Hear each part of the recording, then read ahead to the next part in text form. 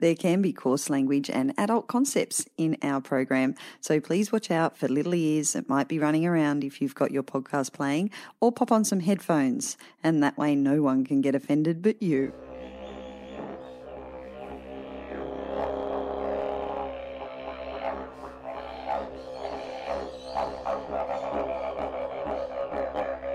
Thanks for tuning in to the Writes for Festivals podcast, where we bring you some of the best sessions from regional writing festivals all over New South Wales and beyond. We are so proud to be bringing you sessions from the first inaugural Storyfest 2019 in Milton. This session is We're Not Getting Any Younger, with Amal Awad, Joanna Nell, and hosted by Pamela Cook.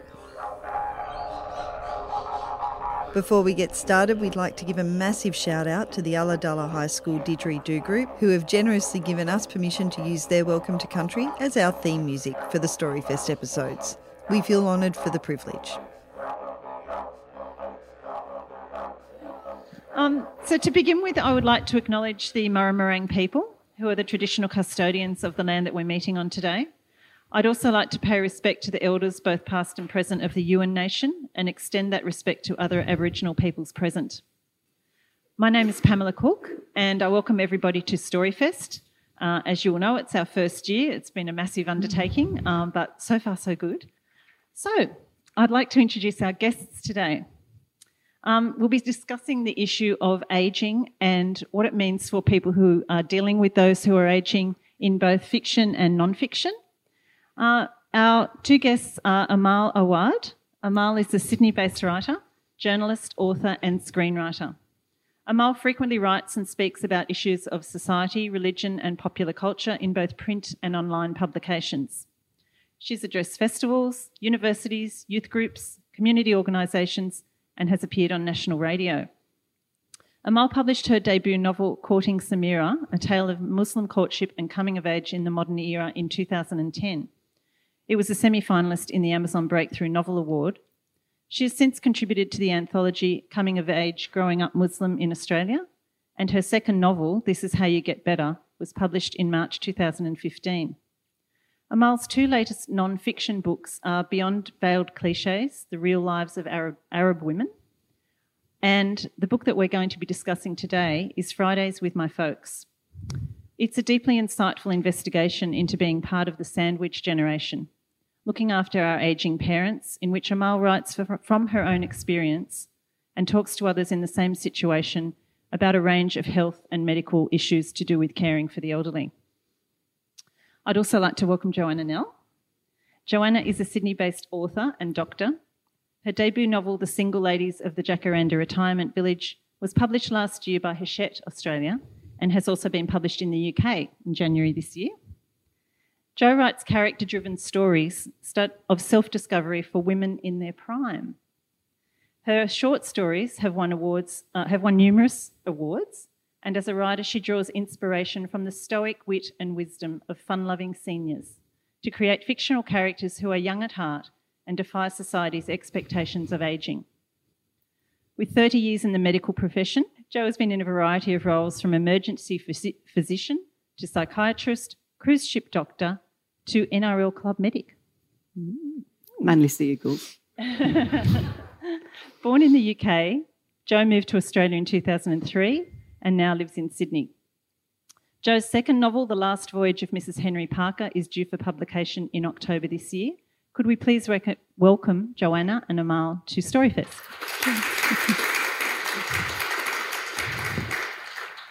Just to start with, could you both tell us a little bit about the books that we're here to talk about today and just sort of how you came to write those books? Amal?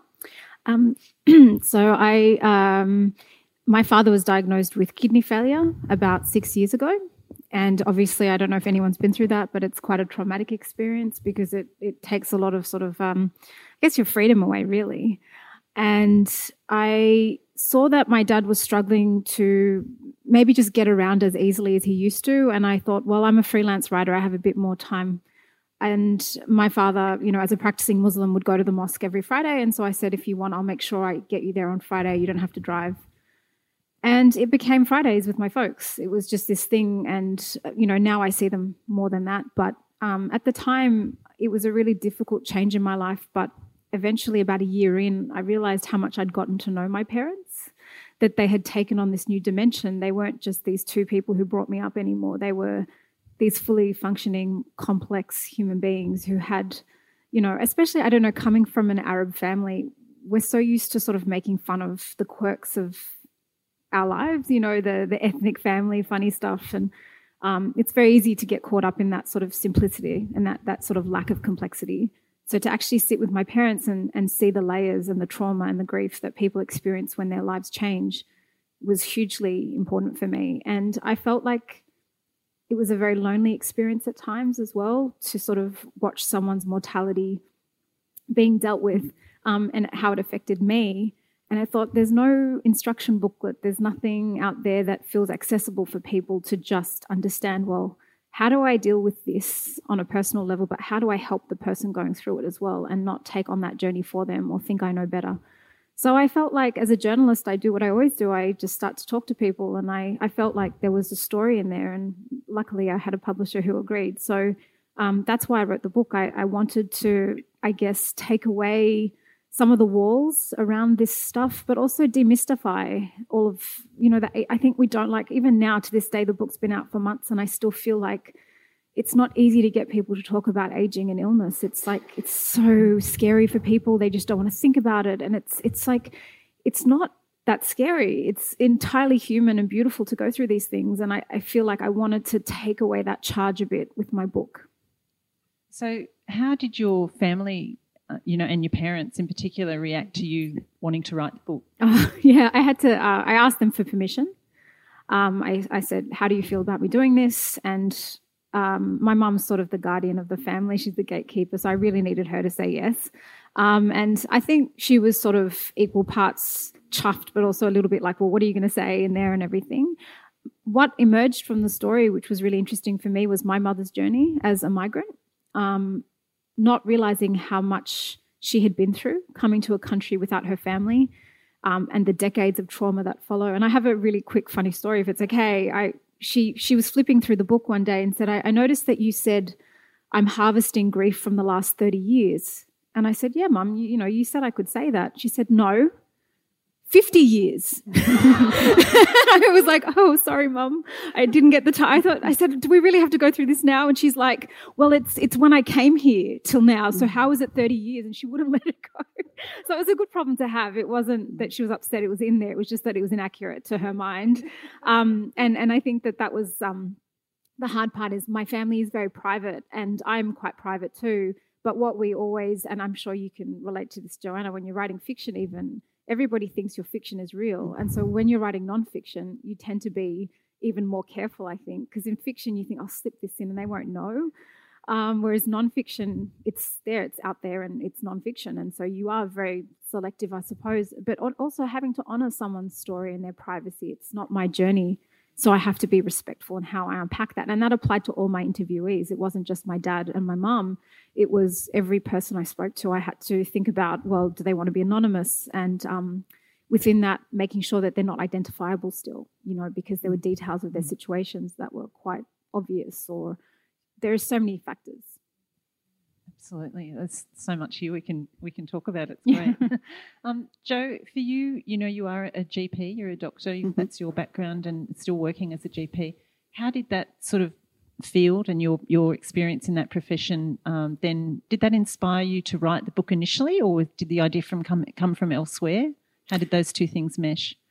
Well, yes and no. So I suppose we're coming from it to it from different angles. I suppose mine more from my position as a GP, and it wasn't my intention to write a book about ageing, or even to have an older female protagonist. Starting and my character came to me, but I don't think that was entirely, obviously, by accident, because my particular field of interest within general practice, most GPs have something that they're particularly interested in, was apart from women's health, which most female GPs by default have an interest in, was care of the elderly. And so I spend a lot of my working week travelling around retirement villages and aged care facilities. And it was around the time we were starting to get the first few stories about that led to the Royal Commission into aged care, and the first sort of stories about the lack of transparency in retirement village contracts. And there was a lot of doom and gloom around the whole retirement and ageing. And it really wasn't necessarily reflecting what I saw. And look, I have to be pragmatic about this because I've seen all aspects of ageing, and I've seen lots of different types of facilities, and I've seen people who are bedridden in nursing homes at 80. I have seen people who are, diving out of aeroplanes in their 90s. And so I've seen the whole spectrum. But I couldn't help but feel that a lot of ageing was to do with attitude and something that was internalized. And so the ageing population, and particularly my patients, would come along and say they felt like a burden. I don't want to be a burden to my family. They felt it was their sort of moral duty to sort of slip away quietly outside the door, and their very presence, their existence was somehow inconvenient. And I think we have this sort of narrative in society that it's an ageing population, it's a burden, it's a drain on resources. So I was aware of that, but what I saw was that the more positive the people that, and certainly I have plenty of patients who've turned 100, and what they all seemed to have in common was that they were very positive and cheerful, and they had some fantastic social relationships. And this is why some communities, not all retirement villages, but a lot of them are very positive environments. And so I started to go away and do a little bit of research and reading on this. And in fact, the intuition was right. There's actually a lot of evidence, because I'm a bit of a science, I have to have my evidence as well as my creative side. There's a lot of evidence to say if you think positively, you have a better outcome. It's all to do with the power of the mind. And in fact, optimists live longer than pessimists. And they did a study at Harvard, which was looking at freshmen in 1938. So these were probably people born in the 1920s. And they followed them. And at 50, they then followed them. A lot of them have since died, of course, of old age. But 50, what was a more accurate predictor of your health at 80 was not your cholesterol levels. It was the strength of your personal relationships and your interactions with other people. And so what I wanted to do was to write a little bit of a different narrative about ageing. Even in people who there is one gene associated with dementia. Dementia as a whole, there's many factors involved with that. But people who have the gene for dementia are half as likely to go on to develop dementia if they have a positive attitude, if they have positive stereotypes around ageing. So if basically worrying about ageing can make you old. So yes, on the surface it seems like I'm looking at it from a light-hearted point of view, and we can come on to the power of humour and as well. But so I wanted to. It's not exactly a manual for how to age well, but I think it was me trying to put over a little bit more than healthy diet and healthy exercise. It's about making connections, social connections, and that really is what's going to help people to age best. Yeah, fantastic. Can I just say, actually, because I've taken up improv in my 40s, and one of the things a teacher of mine said to me, and it really stayed with me as a writer, is she said life is all about how we affect each other. And improv is all about that too. So when you're on stage and you have a partner on stage, and whatever you say is going to affect what they say, and vice versa. And I never forgot that, because every story, like all story, is about that. It's that connectedness, isn't it? That it sort is. of. So with the whole issue of ageing, I guess, and writing about people, in their more senior years for both fiction and non-fiction, I think that our society in general doesn't deal with the whole issue of ageing well. How did that sort of play into the way that you sort of put your book, for instance, Amal, together in terms of getting the research and sort of talking to a whole lot of different people as well as your parents and relaying your own experience? Were you trying to sort of broaden out and explore that idea of how we deal with ageing as a society? And what did you sort of find out about that, do you think, in your research? Yeah, I mean, because we live in a Western country, I was very focused on Western society. I don't think, because out of all the research I did, I mean, there are these so-called blue zones where people live till 80s and their 90s because they have an amazing diet and the way they live, they have healthy community, they have a healthy lifestyle or whatever.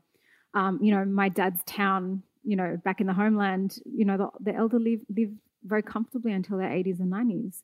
And it's not like they're living in a high-tech environment with the best medical facilities. They're just very, I think there's a bit of a hierarchy they're taken care of. They're respected for their elderly sort of years rather than looked down upon. Western society is different. We have a nursing home fear and mentality that's inevitable for some of us. I was definitely curious. I went in thinking there's going to be a cultural divide here, that culturally we're going to deal with this differently. And actually what emerged was a gender divide. So it's that the burden falls almost 90% of the time, I'd say, on women. Maybe not. I don't know the exact statistic, but... So in terms of caring? The expectation on women to be mothers, wives, to hold a job, to look after a parent who's aging, to be Wonder Women, that was definitely what stood out for me by the end. I was really thinking, well, I want to see how Arabs do it and Greeks and Anglos and what's the difference there. And really the difference was really more in gender. So that was massive for me. And what I did find as well was just how universal these experiences were. So while you can layer each person's experience with the troubles of their lives and the experiences that they have a cultural background or a religion, or they might have a community that's different, all of these things do matter. But what essentially stood out for me was the emotional currency of these experiences was very universal. I could still relate to someone from a totally different background if they were going through something similar. There was no divide there. And Jo, for you, in terms of, you were obviously writing fiction, so coming at it from a different perspective, I guess, but were there sort of people that you met in your practice and in your work that you then sort of drew on their stories and filtered them into the fiction? Yes, no. Obviously, it wouldn't be ethical to tell the stories, and I have plenty of stories. No names. We don't need any names. Phone calls tomorrow. And medicine is a sort of a rich, fertile soil of, sort of stories, and that's essentially what a GP is. It's sitting one-on-one and listening to stories, and I think that's why a lot of doctors write as well, because you're having to literally put yourself into that other person's head to work out what's behind the reason that they've come to see you. Sorry, what was the question again? Did you draw on any particular patients or sort of no? So to get your research basically for the book? Peggy Smart is essentially a montage of all the 79-year-old women I've ever met. And she's not based on anyone I know, but the things that she worries about, her family, her health, she's got the usual sort of collection of, a little bit of blood pressure, cholesterol, it perhaps could do with doing a little bit more exercise, cutting down on the sugar. And one of the things that I particularly didn't want to shy away from was some of the challenges and indignities of an aging body as well. So, Peggy, if you've read it, you'll know she suffers with her bladder works, and she was always within sprinting distance of a public toilet. So I didn't want to sugarcoat it. I didn't want to turn her into Jane Fonda or whatever. So she is full of the usual hang-ups. And so she's certainly not based on anyone. And she's a little bit sort of in a little bit of a rut. She's perhaps at that stage where she's got grandchildren. Her children are grown up. They're living their own lives. She is a widow, and she has been for about 4 years, and she's getting used to a new life in a retirement village and perhaps starting to do a bit of reflection. And I suppose the premise of the book is that you're never too old to change, really. So it was partly about that. But she needed a sidekick, to somebody to sort of help her to encourage her to think differently. And this brings in her friend Angie, who is an old school friend of hers and has lived a very different life. Angie's lived a very glamorous life. And part of the question in writing the book was, what happened to that school friend you had, that girl who was always rescuing you when you were 8 years old or 5 years old, who was always your buddy, who perhaps you lost touch with?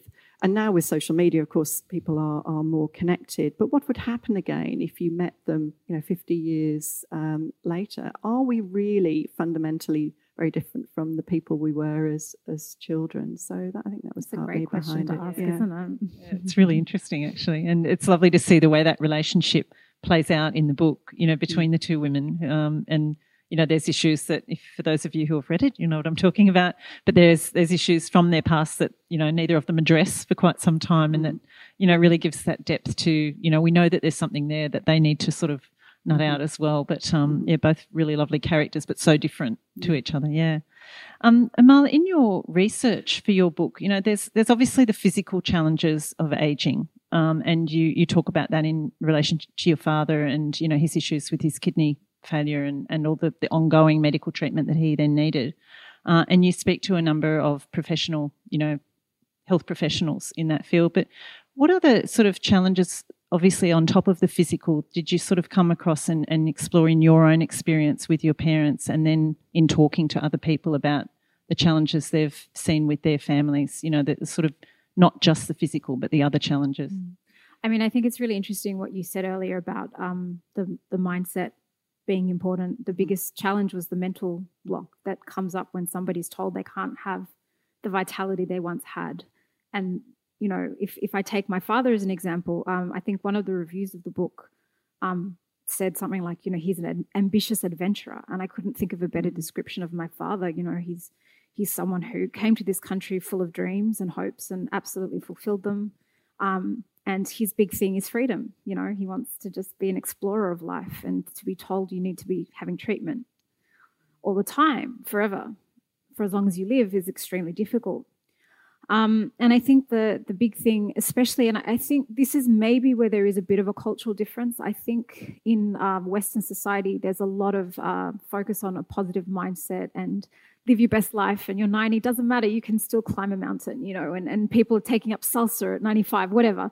You would never see an Arab do that. I mean, it's just not going to happen. And, one of the best pieces of advice I got, and it was instrumental, and this is one thing I felt like what was really important, that the book not just be a collection of stories, but a collection of ideas to help people who are going through this.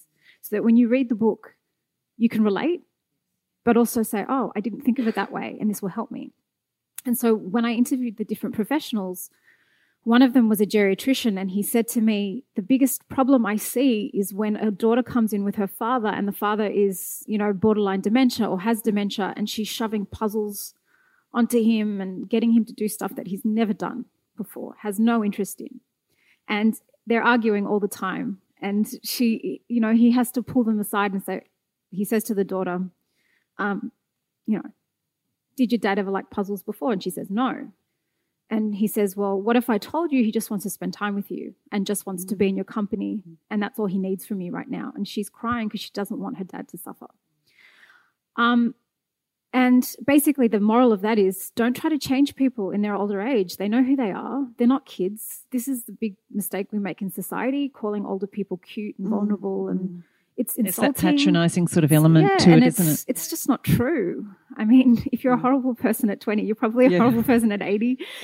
And if you're a nice person at 20, you're a nice person. I mean, it's just, this is not complicated. Human behaviour is really, like, you can understand it. And, I met one woman who, I think she was in her 80s, and she said to me, I've told my doctor, if there is something wrong, I don't want to know. And I don't know how they work that out, because I don't know what you do as a doctor if somebody says, you can't tell me that I have cancer or something. But she was like, I know that will get in my head, and that's it, I'll give up. Because she said, I'm surrounded by people who don't walk, they don't swim, they don't do anything. And she was really active. And she's like, my body isn't what it was before, but I don't care. She was finding new life. And there's a whole chapter called A Throne for the Crone. And it's called crone not as an insult, but because witches have a croning ceremony where they honour the elderly women of their tribes. And I really loved that chapter, because these were older women who lived alone, but they had found fresh life in their independence, and they weren't particularly interested in like a happy ending. They were interested in a happy life, in actually experiencing things that maybe they couldn't before when they were mothers, or they were in a bad marriage or whatever. So yeah, and there's also that thing, I loved that part you talked about, the croning, and that idea of having respect and acknowledging the wisdom that, older people have, and being able to tap into that rather than sort of that, you have to be looked after all the time. And, we don't tend to, I don't think, acknowledge that enough, that there's a great source. Yes, okay, maybe they're a little bit more forgetful than previously, but and I'm guilty of it. Like I did it all the time, and it's like once I understood that that's not what my father needed from me, but there's you've got to use your mind as well and go, okay, well, physically, does this person need help right now? Yeah, and I'm going to do it. But what I try not to do is talk down to my father, or I'm a very empathetic person, and so I probably take on his journey too much, and it's to no avail. There's no point in that because it doesn't make him feel better. So I think what we need is a mental shift in general as a society. When this whole Royal Commission into aged care happened, I thought, wow, this is going to be huge, and it's not. Nobody's talking about it. And I thought this is just because it's so scary for people. They are so petrified of this cold, sterile ending in a nursing home, as though every single nursing home is the end of the. It's not. I mean, carers, especially like aged care workers. I'm sure there are a lot of them who aren't great, but geez, they're undertrained, they're underpaid, overworked. Absolutely. They get injured because they're not given the right equipment to help people falling on top of them. I mean, it's crazy. And I just think there's this expansive world that people just don't understand yet. Yeah, there's certainly a whole lot more that we need to be then following up on, isn't there? After that Royal Commission, and sort of saying things have to change, things need to get better. Just take away the charge. It's not being old. It's not a case of can we afford this. It's a case of this is how much it's going to cost to provide excellent care. Now, how are we going to find the money for it? It's not an either or. Yeah, and also stop blaming old people for the burden on the medical system. Yeah. Like, one doctor said, I see a lot of young people. It's not like older people are chugging up the whole system here just because they're living longer, but we are living longer. Yeah. And by the end of the century, 25% of the population is going to be over 65. Yeah. I think part of the issue is that actually old age is a new phenomenon. It's a relatively new phenomenon. We're living longer. 100 years ago, the average life expectancy was 47 for a man, 50 for a woman. Nowadays, I think it's something like 80 for a man and 84 for a woman. So, and we're having children later. And I think this is why we're talking about this sandwich generation. I think this is why women are here at this situation, because life is... I feel like I can't say anything about women or feminism after listening to Jane Caro, because I think she said everything so eloquently. But, 100 years ago, there was 20 years between the generation. A woman would have babies at 20 and she'd be a grandmother in her 40s. So she wouldn't be having young children and the responsibility of caring for aged parent and having a career and, doing everything and looking after her own health and fitness and, mindfulness and doing everything. But it's here. And I think modern medicine has, obviously having a greater life expectancy is a great thing and people are living well, but they are living longer. And so the reality is people don't die quickly. When I was a medical student back in the 1980s, apart from doing 120-hour weeks on the ward, now you wouldn't believe that, but actually that was something that's improved since then, people died more quickly. They came into hospital with heart attacks and they either got better or a lot of them didn't. Nowadays, and I was part of some of the clinical trials, trials that told us that aspirin and statins were really good for heart disease. So we can now prevent, on the whole, most people having heart attacks, which were a great killer. So now people often live longer with multiple chronic conditions. And it's not unusual for somebody in their 80s to be on a dozen different tablets, to be under 4 or 5 different specialists, to have a whole clutch of chronic diseases. But we have, they die from heart failure instead of an acute heart attack. They survive their cancer. Even HIV is a chronic illness now. You don't die from that. A lot of cancers are either treatable or preventable. So what we're ending up with is dementia at the end. Now, dementia is a disease. It's not an inevitable part of aging. And it's been 100 years since Professor Alzheimer's, surprise, described this condition. And we still don't know what causes it. and we still don't have a cure. There are things that can alleviate symptoms, but it's an incurable, degenerative, neurological condition. And this is what we're ending up with. And I think this is what people are actually, when people talk about, I'm afraid of aging, what they're actually afraid of is becoming, very dependent and frail, which is usually as a result of dementia in that case. So I think part of it is that the medical profession have, in some ways, contributed to this problem. And I think that there is an onus on us to try to treat this, at the moment, untreatable illness. I mean, I had a lot of women say, I have a plan. If, one woman had it in her family and she was like, the trick is going to be to know when.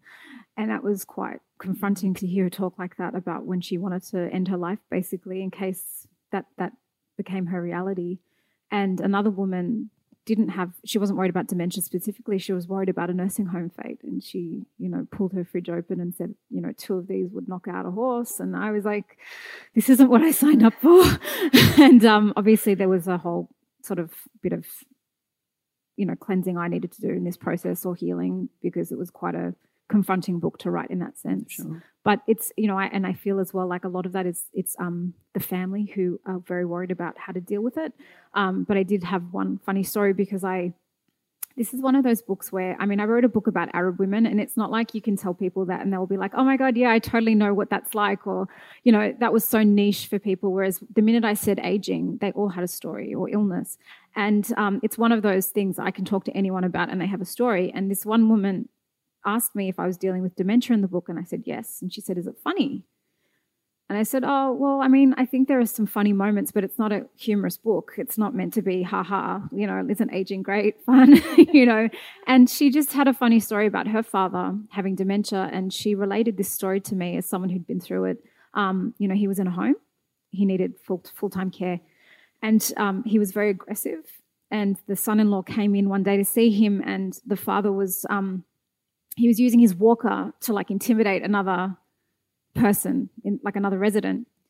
And then the son-in-law walked in and said, oh, I don't know what his name is. Hi, Robert. And he went, oh, hi, how are you going? And he just completely switched. He went from being like this aggressor to hey, how are you going? And she thought it was really funny, because it was just sort of so there was such a stark contrast between Jekyll and Hyde sort of. Yeah. Thing, and I never forgot her, because I thought she still found humour in the experience, which was quite difficult and tragic for her. And I could see there was a lot of pain as well in what she'd been through.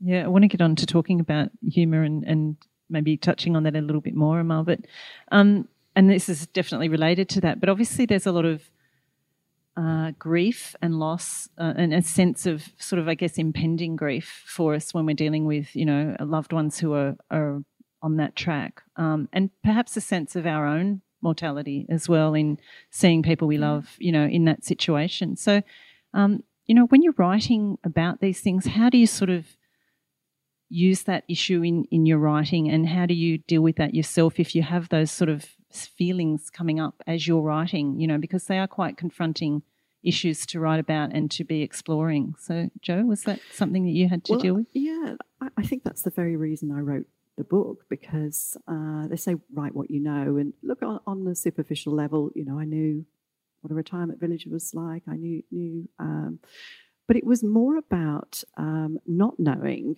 what was ahead, what it was like. And in my family, I grew up in the UK, very typical sort of English family, very sort of stiff upper lip, and there were certain things that weren't talked about, and there's certain things that weren't done in our family. We were not, that sort of thing doesn't happen in our family. So death didn't happen in our family. And part of the reason I suppose I had a fascination with always older people, I had wonderful grandparents who all lived into their 90s, wonderful role models. And my mother's parents were off to Spain every year to this lovely little hotel, which was like the Spanish equivalent of Fawlty Towers, I think. But so I had these wonderful role models, but and they retired early, and they had great lives and lived very fulfilled lives. But then they suddenly disappeared. One day, they passed away. We can't even say it, can we? They passed. They passed. And at 13, it was considered too confronting for me to go to my own grandfather's funeral. 5 years later, I was dissecting my first cadaver, because you can't take away this fascination. You can't talk about aging without talking about death. And so it was exploring my own thoughts and fears about that led me to, and of course that brings up a lot of anxiety. It's only, I think human beings are the only species that actually contemplate their own death. They're the only species that we know of that actually are aware that they're mortal. And it's quite common, I think, for younger children to do a lot of worrying, and then we're all too busy. And then the surprising fact is that the people who worry least about dying are the very elderly. And I think this is part of where the problem between the generations comes, because our anxiety about death and aging is sometimes worse than the older people. In some ways, they're often prepared and resigned and at peace and tired from it. Whereas I think it confronts us. Yeah. It confronts us with our own mortality. And so we either want to not discuss it in the hope it'll never happen or go away, which of course it does. We have 100% mortality. Or in some ways, we just don't deal with it well. I mean, I talked about how there wasn't much literature on this or a lot of resources. And one of the things that I found when I was researching the book was I went to like a big Dymocks store in the city. And I went to a few bookstores. And there was no real section on aging. It was all about how to stay young. And so I think that to me was a really interesting idea. That we're not actually interested in helping people grow old well, which is a natural cycle of life. We're trying to stave off anything that makes us human. And, even if you look at the best of Hollywood sort of fantasies, it's always like an elixir that makes you immortal or, I don't know why we're so afraid of that. My best friend, I talk about her in the book, she's terrified of death. And it's not because she hasn't been confronted by it. But I always feel like, for me, I think death is harder for the people left behind. I don't worry about the person who's gone. I think wherever they go is probably a much more peaceful place than this very difficult life. But I think in a modern world, you have daily sort of reminders of, I don't know, like maybe it's the actresses who are like in their 50s, but they don't look it. You have a 50-year-old singer who's still dancing on the stage like she's 25, and that's fine. Like there's no judgment, but maybe that creates some sort of unconscious feeling in you that that's what I'm meant to be like. I'm not allowed to age, in my own way. And social media as well is constantly telling us what your hashtag best life is and, all this stuff. And I mean, it's incredible pressure. And as I said, this idea that, the anti-aging creams, anti-aging is like, why would you anti-age something? It's like the beauty of who you are is your experience, and that comes with age. And one of the best things that I got out of the women I spoke to was, I don't care about things I used to care about. For the first time in my life, I don't feel the pressure to be here for a man or for anyone else. I'm so comfortable with who I am, and I'm enjoying life and going back to the things I loved. Or, women who were never, they're completely free. And we're sitting here saying, oh, poor things, they're old. No, they're mature. They're grown into themselves, and that's a really beautiful thing. And it's not to say there aren't indignities or whatever you want to call them or difficulties, but I just think it's really insulting for us to project our fears onto other people when they're experiencing it in their own way, and it's not fair to do that. I think you're right about the whole anti-aging. It's billions of dollars of fight the 7 signs of aging. And we're afraid to even use the word old. I mean, would you like to drink a young wine? Old, if it's an old building or an old master or whatever, it's a lovely word. It speaks of, wisdom and worth. And men, they're silver foxes if they're old. Well, Susan Sontag talks about this. George Clooney was 50-something and married women in her 30s. I mean, come on. She talked about the double standard of aging in the 70s, that women are subject to not only sexism but ageism, and that they have to stay young, look young and attractive, and then when they're no longer fertile, they just need to become invisible and go away. And she said that by trying to fight against aging, that women are actually, in a way, feeding into this. So there we go. I'm not quite ready to give up the head. I'm working on that. But yes, I think that we've got to stop. We've got to fighting aging, I think. And make it something worthwhile, and to look at, it all sounds a little bit quaint to sort of focus on the positive. But, as I've said before, that actually will have a better outcome than... Let's unpack that for a second. Focus on positive doesn't mean be an airhead who thinks nothing can ever go wrong. It's that when you look at a situation, you can put a lens on it, as we already do. Let's face it. And, being negative doesn't make you heroic. It actually does make it feel worse. So something could already be a difficult experience. How I experienced my dad collapsing and ending up in hospital, is up to me. I had really difficult moments in that waiting room, but it didn't destroy me. It wasn't going to change anything my dad was going through. If I thought the worst, I just had to sit in those emotional experiences, go through them, and then at the end of that, deal with the next step. And I think we're so afraid of just be in that moment and deal with everything instead of being a hero and I need to fix everything and I need to pretend like there's no such thing as a perfect life. Perfection is an illusion. It's unnecessary, and it's just it's actually very crippling, I think, to go through your life thinking you have control over everything. You don't. And that's what we're afraid of in the West, because if you look at my next book is actually all about New Age and self-help and all this sort of stuff, because, I dip into it. I love it, but it's a fantasy, a lot of it. It's trying to, sell another way of living immortally, and it's not true. You've got to be careful. So we touched a little earlier, Amal, you were talking about, some of the funny thing, or one of the funny things that you're in your research came across. And Jo, I know you do use humour in your novel a lot to sort of deal with some of the situations. Can you maybe give us an example of how you do that in the book, and, how you went about using humour as a way of telling the story? Yeah, and again, much as I didn't set out to write a book about ageing, I didn't set out to write a humorous book about ageing. So I actually really failed in writing this book. But it was just a way, perhaps, that I could, I could write a book which included incontinence, sex in the elderly, masturbation, dementia, all within the same thing with a touch of humour. And life is like that, isn't it? And particularly ageing, I think, as I said before, a lot of the patients I see who do the best are the ones that come in and laugh. And I think the best person to start laughing at is yourself. So, there are lots of humorous incidents. And I wish I could tell you. I'll just tell you one story, and it's really a sort of story about sort of hope and optimism. I actually have two patients that sort of stick out in my mind.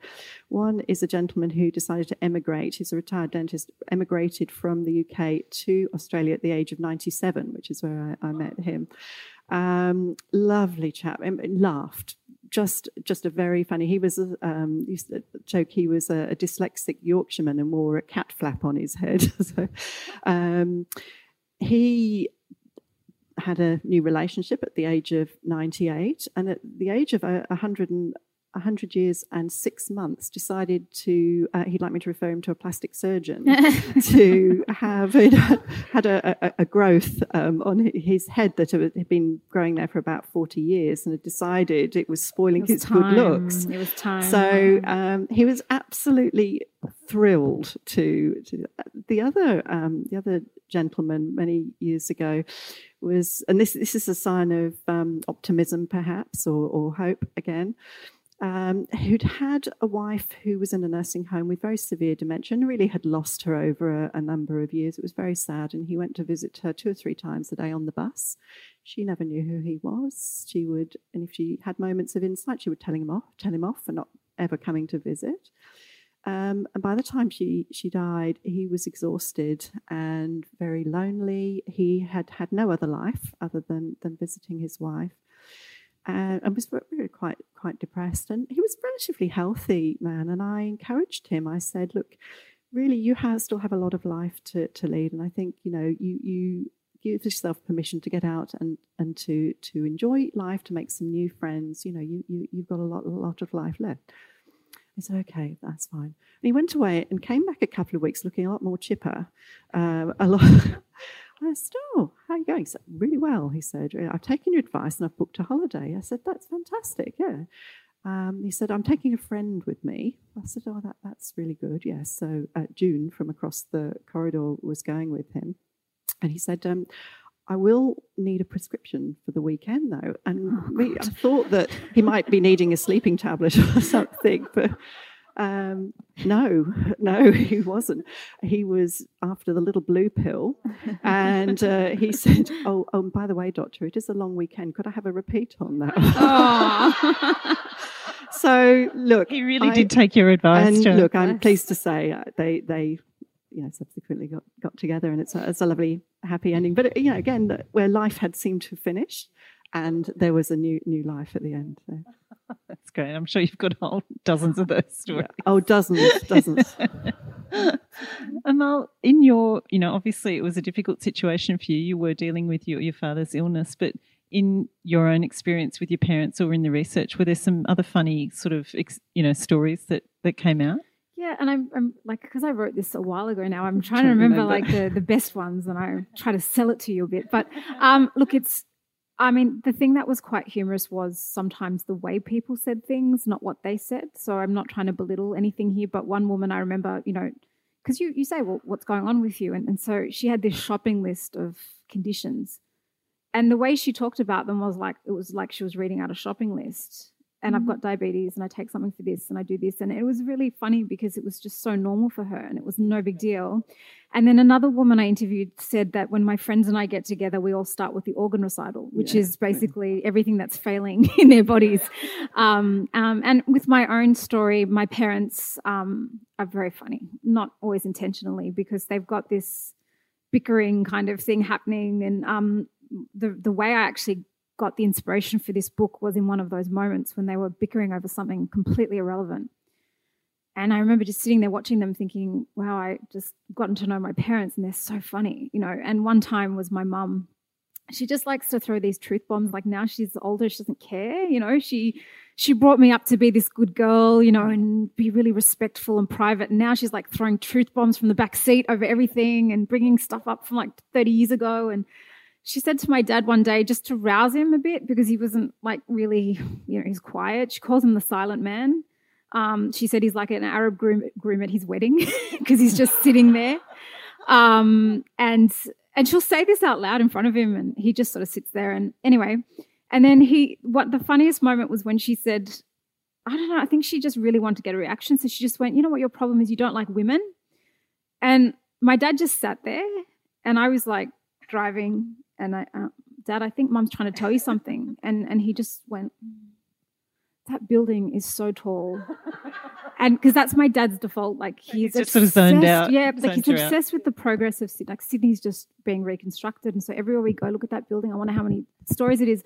And so like this big moment, it's pivotal. Like my mum's saying this thing and I'm like, wow, why did she never say this to me before? And then and Dad's like, that building is like, I just thought that was really funny. And I mean, it's in his own world. And but it was also his way of saying, I'm not engaging on this. This is You're not quite right about those filters that come off though, and the truth that comes out. And I think some of the humour actually comes from the interaction. It's the bickering between it's very funny, which comes from a place of affection, really. But somebody that you know really, really well, and that's between the generations as well. You might notice this with women you've dealt with, especially, but I feel like there's so much undiscovered treasure in a woman's life. A lot of the older women I interviewed and my own mother, I don't think they've ever had the opportunity to really explore their potential.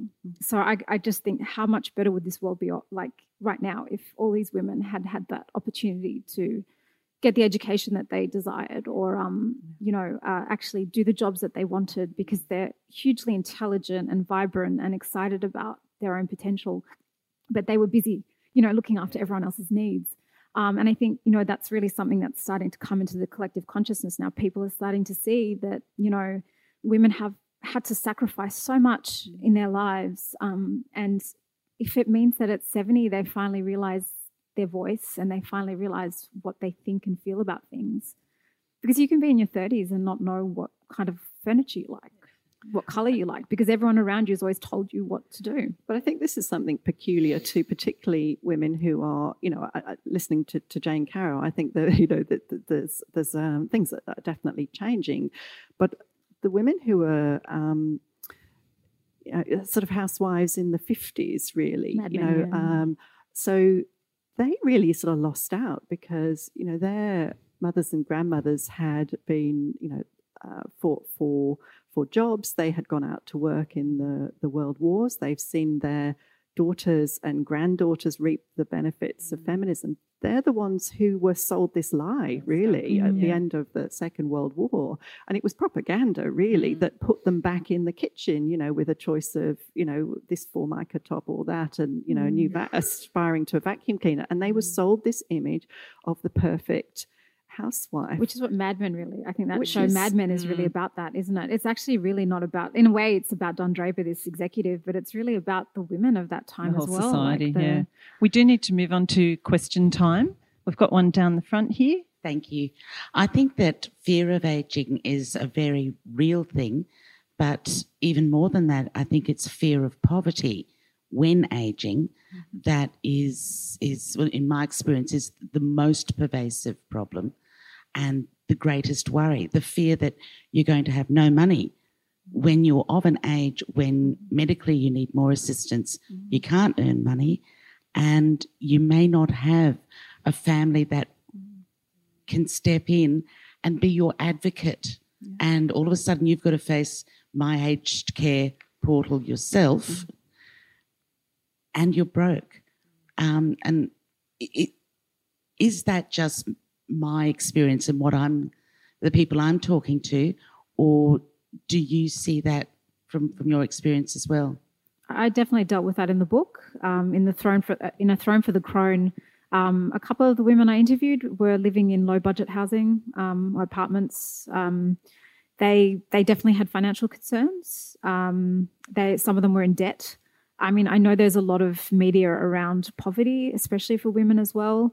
My aged care is still a baby. It's got a lot of teething problems. I deal with that as well. One thing I did do is I went to this was specifically a migrant centre, like they were helping a lot of migrant communities deal with my aged care, and because they've changed the rules around it, it affects like the whole industry really in terms of how the money is allocated. So a person is given a certain portion of money to say, okay, you can put this to any service that you want, whether you want someone to come and shower you 3 times a week, or this is kind of, I'm summarising this a bit crudely, but if you look into it, it used to be that organisations would bid and get all this money and say, we're going to take care of these things. Now they're trying to empower the elderly with their own budgets so they can choose where their money goes, which has turned the whole industry upside down. And so, yes, I do deal with it. I think there are teething problems there. I think that there is more help than people realise. I think the lack of knowledge is the big problem here. I do think there are a lot of people who are willing to help as well.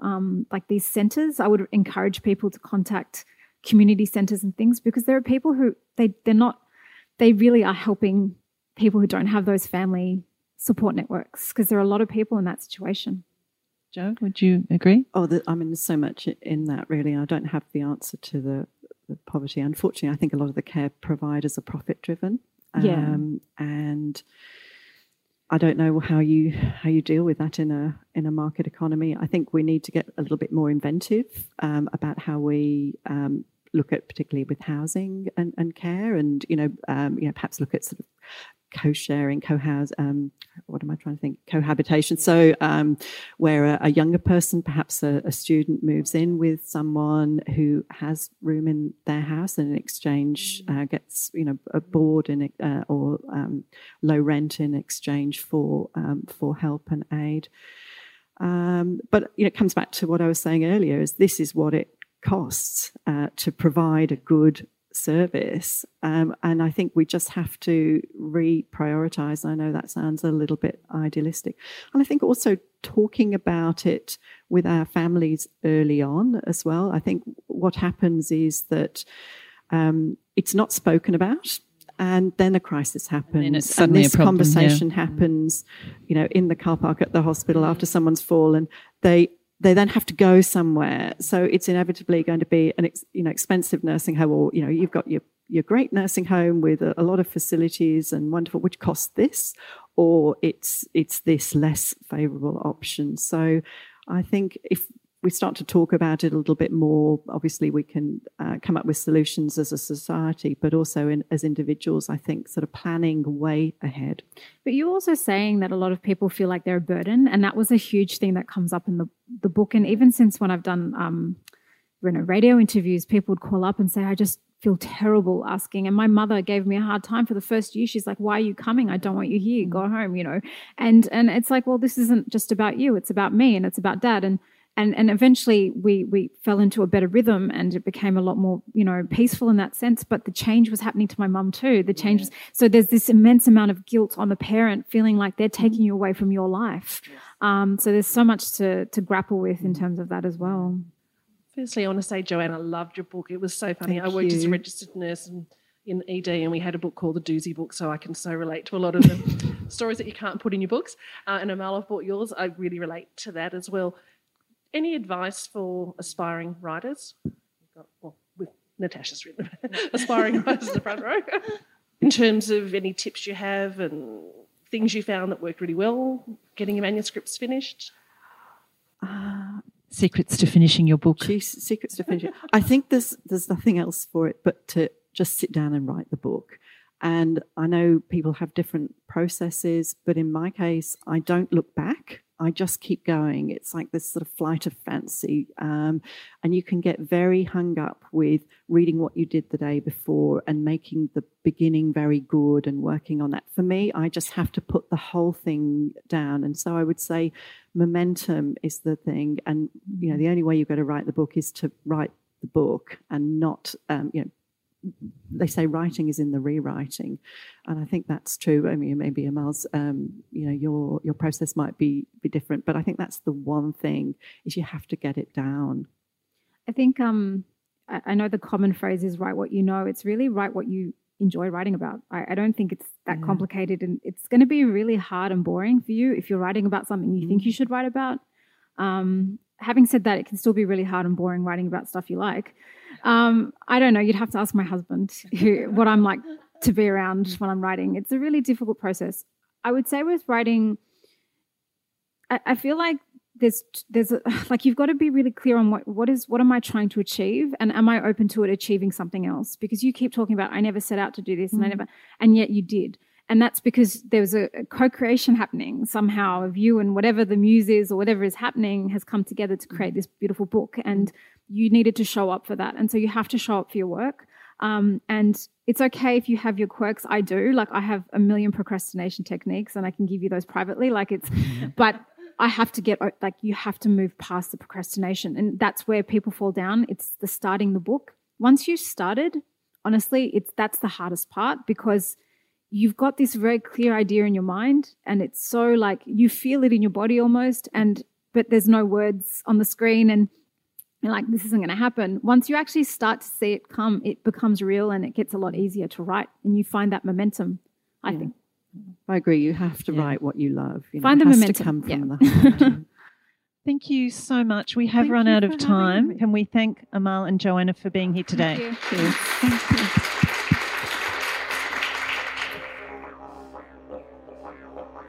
If you'd like to know more about Storyfest, head on over to their website, www.storyfest.org.au, or check them out on Facebook and Twitter. If you enjoyed this episode of Rights for Festivals, then head on over to our website, www.rightsforwomen.com/Rights for Festivals, to hear all the other episodes and festivals we have to offer.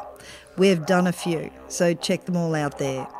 You can also subscribe in Apple Podcasts, Spotify, Stitcher, Google, or wherever you get your pods. Please do give us a rating and review wherever you're getting your pods from, hopefully a 5-star one, because it does actually let everybody else find out about us too. So let all the other festival goers know that if you can't get to some of these festivals, you can actually catch them all here on Rights for Festivals, the podcast. Thank you for listening. Thank you for supporting Australian writers and writing festivals. Catch you next time. This podcast episode was produced, recorded and edited by me, Kel Butler, at Listen Up Podcasting. Podcasts for a positive world.